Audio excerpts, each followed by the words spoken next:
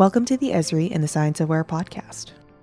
Dr. Susan Natali is an Arctic ecologist who studies the effect of permafrost thaw and wildfires on North American ecosystems, the Arctic population, and the global climate. To develop ideas and ways to address permafrost thaw, Dr. Natali's team uses location technology, maps, and modeling to bring together experts in climate science and environmental justice to communicate their findings with Northern residents and the world. For people who aren't used to looking at graphs, I feel like map is an amazing way to share data because maps are part of our lives, connecting people who may live in very different places. Many people haven't had the opportunity to be in the Arctic, and so it's just really hard to understand a place that's so far away. But once you can see it on a map and you can zoom into it, it just all of a sudden you become really connected to that place. It becomes a part of you. Esri scientist Dr. Sheridan Moore investigates how mapping and analytics are playing a key role in Arctic ecology and climate science. Hi, Sue, and welcome to Esri and the Science of Where podcast. Hi, Sheridan. It's nice to be here. You are a renowned Arctic scientist. So why is the Arctic central to addressing climate change? So the Arctic is important, critically important for climate change and for the functioning of the Earth system for a number of reasons. The Arctic is covered in ice. The North is was an ice-filled place, and when the ice melts, that darker sea is now exposed, and that dark water absorbs more of the sun's energy. And so this is causing more of this sun's energy to be absorbed by the Earth. And so that's causing additional warming, particularly in the Arctic. So the Arctic is warming faster than the rest of the planet, and sort of this albedo effect is one of the main reasons. The other really important part of the Arctic for everyone on the planet is the melting of land ice. So the Greenland ice sheet, there's also important land ice down at the other pole, but the loss of the Greenland ice sheet can contribute, anywhere to 7 meters of sea level rise for the planet. And so this is another really important component. And then I'd say the third one is thawing permafrost. And I think that's the one that people think less about, and partly because it's harder to see. So permafrost is frozen ground, and you can't see thawing permafrost as easily as you can see the loss of sea ice. But thawing permafrost is really important for a number of reasons. It's both for the people who live in the Arctic and also for everyone on the planet. One of the big projects you are working on is called the Permafrost Pathways Initiative. This brings together leading experts in climate science, policy action, and environmental justice, all of whom work together to develop adaptation and mitigation strategies to address permafrost and its thaw. Could you tell us more about the Permafrost Pathways Initiative? So permafrost is permanently frozen ground. It's officially defined as ground that stays below 0 degrees Celsius for 2 or more consecutive years.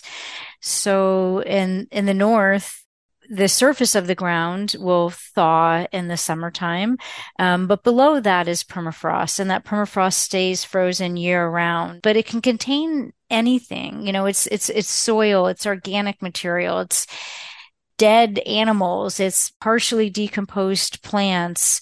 And so it's just a variety of substrates and that have been forming for many, many thousands of years. So the Permafrost Pathways Initiative is aiming to address the impacts of permafrost thaw, both the regional impacts, so how does permafrost thaw impacting the Arctic, and then also the global implications of that. And so we're addressing this in a number of different ways. One of the barriers, I'd say, to sort of understanding the impacts of permafrost thaw is limitations in the science. The important role of permafrost on our global climate is because it stores a lot of carbon. That carbon is in the form of organic matter. And when that permafrost thaws, microbes can break down that carbon, release it into the atmosphere as greenhouse gases, carbon dioxide and methane.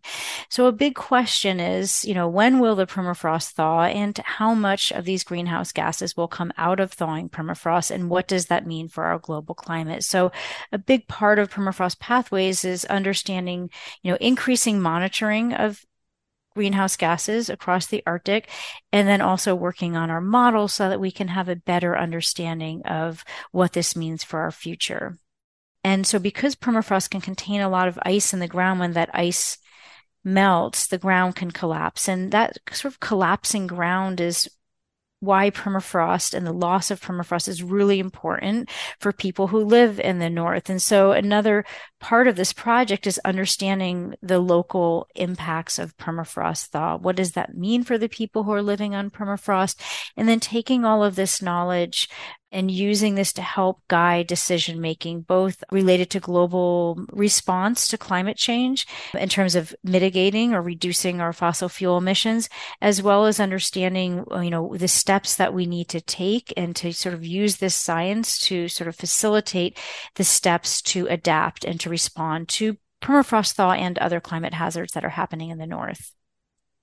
Could you explain how understanding permafrost thaw will help the public to take climate action?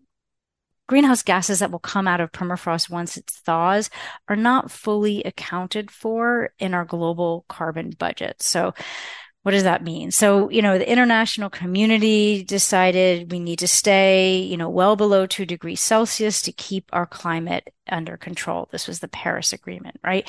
And so as part of that, countries, across the planet are making commitments to reduce their fossil fuel emissions. And then we can, calculate a budget. How close are we to 2 degrees Celsius? What are the actions we need to take to, and maybe 2 degrees Celsius, isn't the right target. Maybe it's 1.5 degrees Celsius.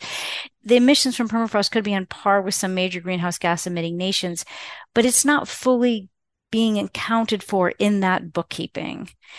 So what this means is we think we have the amount of carbon and greenhouse gases that we think we can release to stay to below 2 degrees Celsius. Some part of that budget is going to be used up by permafrost. And so recently, it has been working its way into accounting, into models, but it's really quite an underestimate. And part of the reason for that is just because we need the science and the measurements and the processes that we know that are happening that can speed up permafrost thaw, that can result in increased emissions, to get those into the models that are used in the sort of policy decision making. And so what that means is that we need to ramp up our ambition quite a bit more if we want to stay below 1.5 or 2 degrees Celsius. And seeing the changes that are already happening at 1 degree Celsius, we definitely want to make that happen. And I know that sounds like a really bad news story, but I always like to think about it like this, which is that, greenhouse gases, carbon dioxide and methane, they're globally mixed. And so, if we do nothing and we continue reducing fossil fuels at a very high rate, we're going to get more coming out from permafrost. But the more and the faster that we reduce our emissions elsewhere on the planet, we actually can protect permafrost by doing that. Our actions that we take, no matter where you are on the planet, can actually reduce the amount of permafrost that can thaw, and it can keep the carbon that's in the permafrost frozen. And then we won't have, as much additional greenhouse gases coming out of the permafrost region. The health of permafrost also affects the people who live in the region. What have you seen and experienced in terms of this? Permafrost can contain different amounts of ice, and when the ice in permafrost melts, the ground collapses. That can be a relatively subtle collapsing. It can be a quite extreme, where whole sides of a cliff goes tumbling down. But even the kind of subtle sinking of the permafrost, if your house is on permafrost, that's really problematic. That permafrost thaw can also contribute to and be impacted by other processes. So permafrost thaw can lead to more erosion along rivers and along coastal areas. That erosion can in turn cause more permafrost thaw. The sinking of the ground can lead to flooding. And again, this flooding can exacerbate permafrost thaw.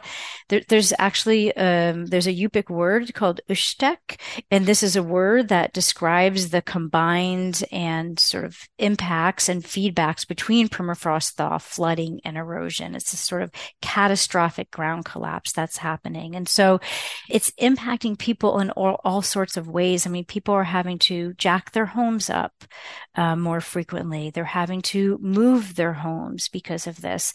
There's shifts in the movement of animals and resources that are available. Plants that are very important for subsistence resources, so important berries, are no longer growing in the places they were growing because the ground collapsed. It's harder to go across the landscape. It's harder to get out to places for people to go hunting and to go fishing. And this permafrost thaw, again, like it's not happening in a bubble. It's also happening at the same time that sea ice is being lost and you're getting rain events in the winter time. And so there's multiple kind of interacting changes that are happening in the Arctic that are really creating increasingly hazardous conditions. You are working with a very diverse group of people in the Arctic. How does mapping help bridge the gaps?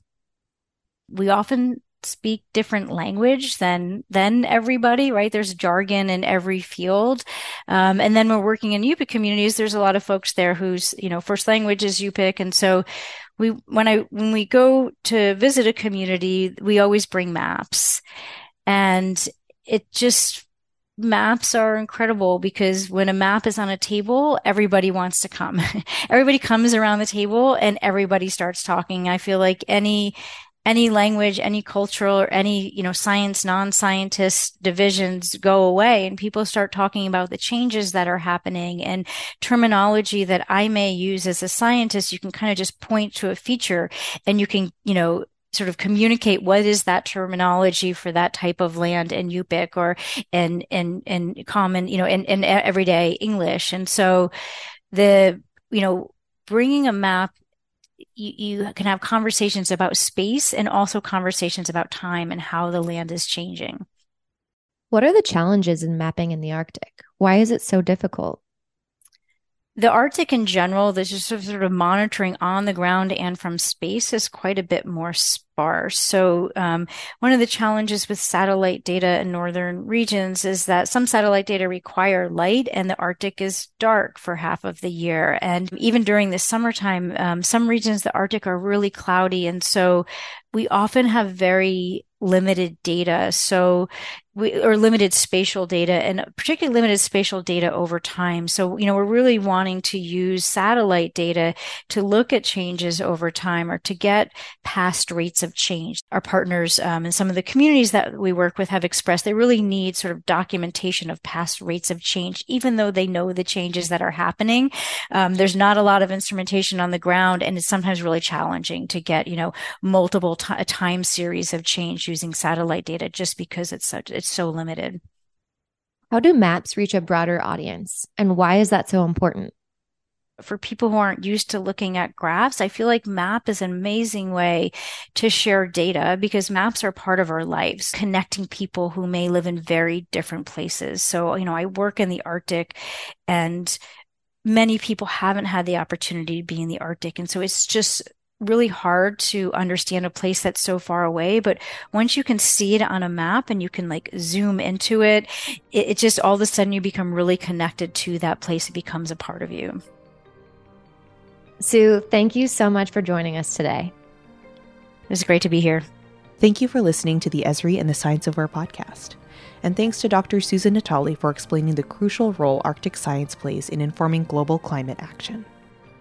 If you like this episode, please share it with a colleague.